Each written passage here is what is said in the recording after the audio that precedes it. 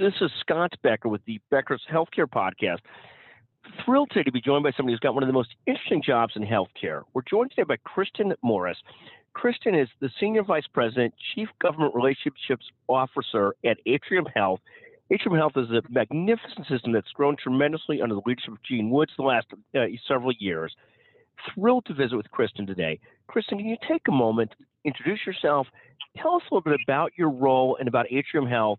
Then we'll talk about what are the big issues you're watching this coming year, some of the priorities, and a lot more. Kristen?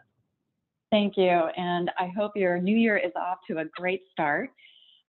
So I have been with Atrium Health almost 2 years. I started in onboarding at the beginning of the pandemic, so it's been an unusual experience. But talk about hitting the ground running. There was certainly a lot to engage in this whole time that I've been here. It's been extraordinary. Prior to that, I was with the Cleveland Clinic and I ran government and community relations for them. And prior to that, I was in Washington, D.C. for 30 years where I ran the lobby shop for the American Hospital Association for about 8 years and worked for the pharma industry and ran some Washington offices. So Atrium Health, as you noted, is an extraordinary enterprise. Recently had a strategic combination with Wake Forest Baptist Health, and we're going to be opening up a second medical school. Lots and lots of really cool local, state, federal work to be done as a result of that. We have about $12.1 billion in operating income, about 71,000 teammates, about 40 hospitals. And another fun fact is we deliver enough babies to make 3 new third grades every single day. So we are, pretty much a soup to nuts organization. It's truly amazing. And talk about this, opening up new medical schools. How do we get the government funding? One of the biggest problems in healthcare is, quite frankly, not enough doctors, specialists, primary care physicians, not enough nurses. Need more medical schools very badly. But then we also need government to fund residency programs. How do we get the government to take it's not a sexy issue, it's not a political issue, it's not a fun issue, but it's so much more important than so many other issues, but the government gives it so little attention. How do we get funding for residencies? How do we deal with those issues that seem so fundamental towards growing our healthcare provider population? Well, you just hit one of my top 4 issues to watch for this year, because workforce is absolutely in the front line of almost everybody's minds. I think in the early days of the pandemic, we celebrated our healthcare heroes, and now it's just been extraordinary, the true heroism of these individuals and how hard these jobs are. And, we're burning out and losing some of our talent that we just desperately need to actually not only lose, but we need more talent to come in as we have an aging society, et cetera. So this is a crisis, to be sure. So having a new medical school is exactly the right time and the right place to have this discussion, and doing it in a way that has an eye toward population health and the underserved is really the focus, because again, that's really where our gaps are. But I don't want to lose sight of nursing and allied health care too. So the government has a role in both. And both of them have been funding that through a long-standing, understanding that there's that need to inspire the workforce of tomorrow through a Medicare pass-through payment of some sort, whether it be graduate medical education, indirect medical education, nursing and allied health, Medicare pass-throughs. But it's a really unsexy issue. And so I think our challenge as advocates is to do everything we can to reinforce the need to put this on the front burner. And hopefully the Build Back Better Act, which includes an additional 4,000 GME slots in it, will make it over the line in some fashion, because that's what's hot and heavy right now. But that's a fascinating perspective, because, I would consider myself a centrist. I had no idea that Build Back Better included 4,000 residency spots or graduate medical education spots. In a million years, I would have known that. How do we make this it's such an important issue? It seems like we've got such a clear depth of a huge problem, but not discussed enough in DC. And I would not have known that. Thank you for sharing that. Kristen, talk to us about what are the other big issues that you're following And I hate to lose sight of this GME issue because I think it's so critical because we get all we want on coverage, which is a very sexy issue in DC. But if we don't have access and more doctors and nurses, it doesn't really matter, does it? But let me give you the floor back to you, Kristen. Well, the first one on my list was going to be the Medicaid coverage gap, or coverage gap in general. Atrium Health operates in all the states that are not covered, so that don't have Medicaid coverage for the 100 to 138% of poverty gap that was left under the Affordable Care Act decision of the Supreme Court, about a decade ago. So I have that really, really in the forefront of my mind, and there's two ways to do it. The state can do it, or the federal government can do it. But frankly, at this point, I don't care who does it. We just need it to be done, because we have seen across the country that once you do have that coverage for that population, it's extraordinary how much more efficient it is on the whole safety net environment of that state. Ohio has some great statistics that shows that not only did the growth of Medicaid occur once they expanded coverage, but the rate of growth slowed by 8%. I mean, it was just an extraordinary change. And 2/3 of the Medicaid coverage gap population was able to get off the Medicaid rolls because they were able to now have access to the care that they needed to become functional employees. So this is a real workfare issue, and it's something that's hard to imagine why it's taken so long for us to come over the line. So that's right there at the top of my list. And take a moment there. I mean, we've gone from, since 2010, since the Affordable Care Act was passed, we've moved from about 20% to about 10% of the population doesn't have coverage. Now it's down to 8 to 9%. But this Medicaid gap is one of the key remaining stumbling blocks, isn't it? Yes, it is, and it's easy to fix. And we should fix it, shouldn't we? Because quite frankly, to go back to the first issue, which is an issue that's near and dear to my heart, I talk about all the time, this need for more providers. We need to fix coverage for people to move their attention to fixing access, which is the supply of doctors and nurses, don't we? I mean, partly it seems like we got to get this fixed to move on to the next issue, which you can't have. You could have coverage, but you still won't have access unless we have enough doctors and nurses. That's correct. I mean, this is what, where the complexity of the system comes into play, because it is so tightly integrated. So when you did ask me what are the top things on your mind, there is this domino effect, and you don't know exactly which is the first domino to fall. But I think from a patient population perspective, we can reorganize coverage all day long, in the way in which we contractually provide coverage. But if the person doesn't have confidence that they can take care of their disease before it, exacerbates, you're kind of missing the whole point of healthcare to begin with. So, to some degree, I really feel that while the caregiver part is really, really critical, it's almost as if you don't have a predictable way to responsibly care for people. That seems to be on the ground level of what we need to accomplish first. And that's really what coverage is all about, is the individual having the confidence that they can actually go and get the care they need. We provide care for people when they show up in our emergency department. So there is, inefficient universal access, if you could argue that. But it is in the most expensive, unpredictable, uncomfortable way and just absolutely disastrous way to deliver population health.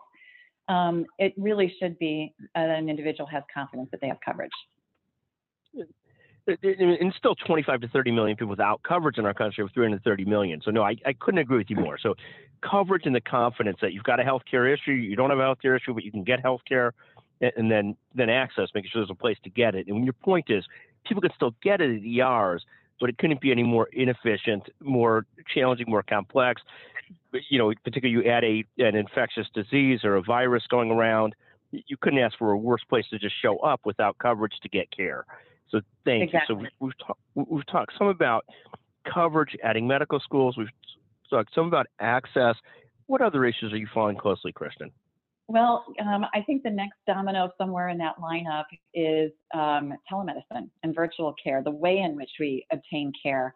mean, I just think I'm a mother, I have 6 kids, and I got to tell you, the worst thing was for me to try to figure out how do I take care of the eye infection, earache, whatever the relatively small issue was, and hold down a full-time job. It was, I don't even know how, I did it. I certainly don't know how people who are struggling with, hourly jobs can pull that over the line. Virtual care was transformational for me, and it is shown and demonstrated to be essential to navigating just the pandemic. We avoided having to open up field hospitals, and we were able to basically care for a vast number of our patients without exposing them to a higher risk environment throughout this whole last 2 years. We developed hospital at home because of telehealth coverage, which, if you're not familiar with it, is a really long-standing, sort of concept that was just not able to get off the ground because of lack of support for it. And now we have hospital at home, which has saved Atrium Health about 1,200 inpatient hospital days by taking care of people who are otherwise going to be admitted into the hospital. We're able to take care of them in their home with the same acuity level of care. This is, in my opinion, like the future game changer for the way that we can care for our population in the future. And that's like probably a whole nother podcast, but it is essential we get telehealth coverage. And a question for you about hospital at home and telehealth coverage, access, telehealth, hospital at home. Hospital at home, how important is it for those 1,200 hospitals they saved that somebody's got some help at home, either another family member or somehow or another, to be able to do hospital at home well and have support at home? How important is that from a socioeconomic standpoint and the ability to deliver hospital at home? Is that a barrier if somebody doesn't have some family help? Yeah, that is a really good question. And in reality, we are able to care for patients if they are living alone. Mostly because this is something that has gone through that is going through JCHO and has a real clear definition of what level of engagement and presence is required for these patients. 2 nursing visits a day, constant telehealth engagement. Really there is a way that individuals can be cared for even if they are alone in their home. Are those 2 nursing visits in-person nursing visits? Yes, they have to be in-person visits, and I think that, over time we're hoping that CMS will be a little bit more flexible under the waivers so that we can adjust the acuity so it doesn't have to be an RN, and that we can have, again, leverage the coverage of telehealth to make sure that we maximize people's licenses and have that sort of in presence, but you have to have people physically on site caring for that patient. Yes, fascinating, absolutely fascinating. Kristen, what a pleasure to visit with you. Another issue that you're following closely. We've gone through 3 or 4 so far. I would, so we've hit coverage gap, workforce, telehealth, and this is one where I feel like as that's become incredibly politicized, but I think the way that hospitals themselves are structured is an area where we have to hit a common ground. There is a perception that while the rest of the economy is consolidating and we're finding, whether it be the insurance companies, whether we find it, the healthcare delivery across the line, except there is this concern about hospitals aligning with one another. And as a system, I've experienced in my career the importance of having shared resources in order to protect access in rural areas or underserved areas, and basically share what a system is meant to be. We're not holding companies. I mean, we are systemized and are able to compete and exist in a very complex marketplace because of it. And I think I have a very large political challenge because I think that the consolidation in general is now politically perceived as having as many negatives as there is positives. So I think that's let me ask you a question about that, because that's a fascinating discussion point, and fascinating. If you went back pre-COVID, the last 10, 15 years, one of the ways that health systems succeeded was by being large, regionally dominant players where in a neighborhood, it'd be hard for payers or patients to go around them. And people could take that in a million different ways. The flip side is hospitals and health systems could not invest in technology, in people, in systems, take any risks, and so forth, without having enough scale to do so. And then, so you take this last 10-year view of the world before the pandemic, and there's all these studies out there.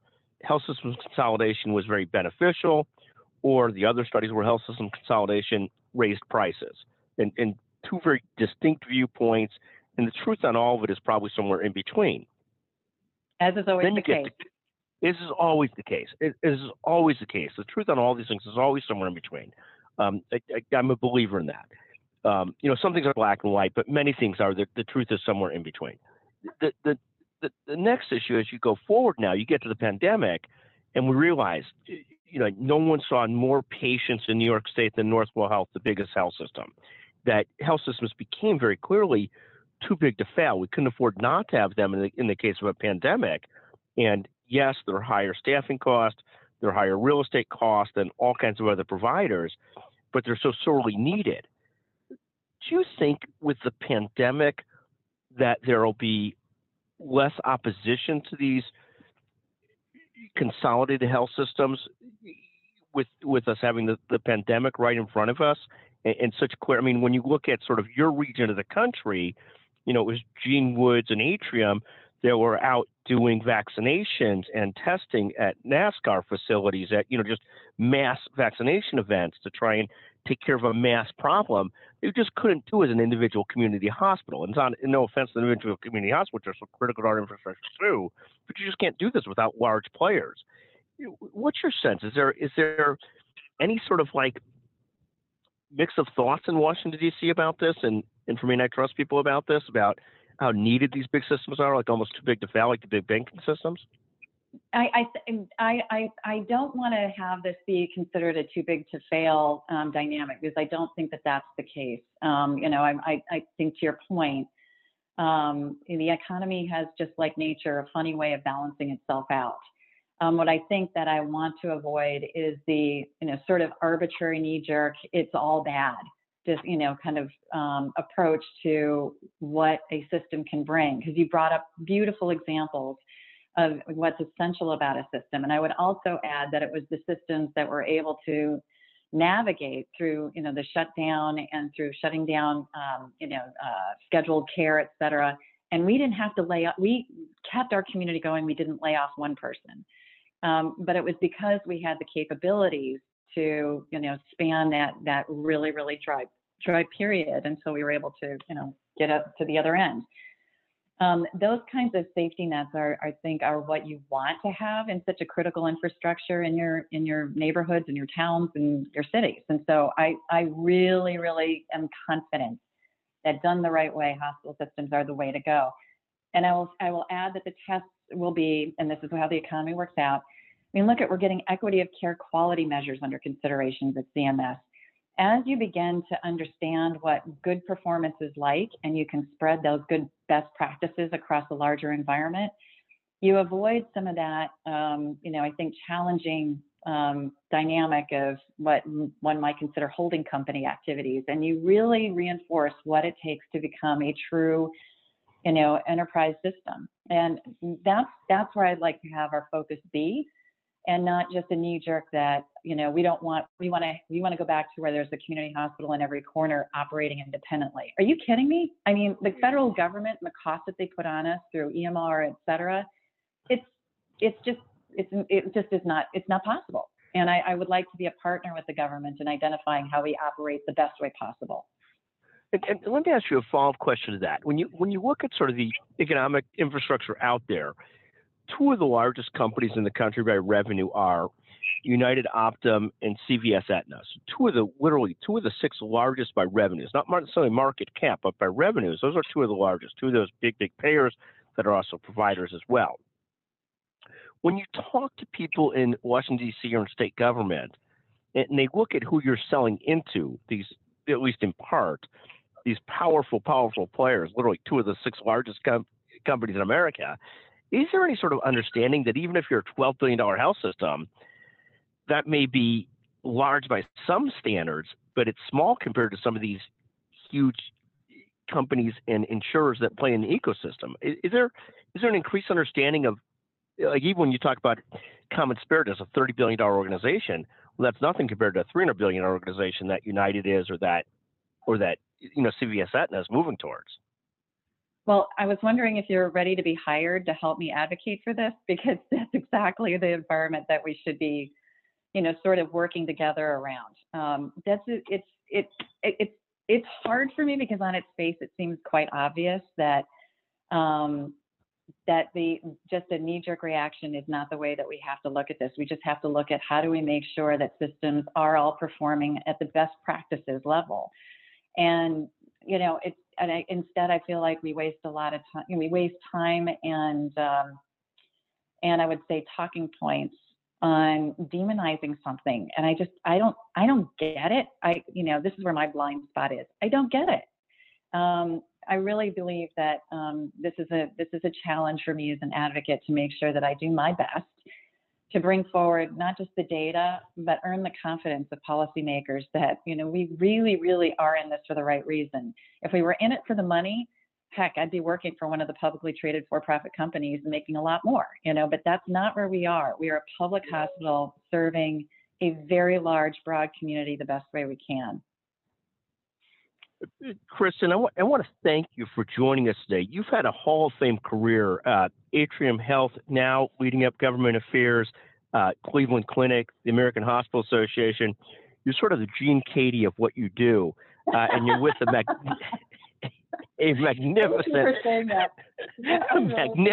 magnificent Hall of Fame career. Thank you for joining us today. We appreciate it greatly, and our hats off to the Atrium Health System, just magnificent. Kristen, thank you so much. My pleasure, and have a wonderful day.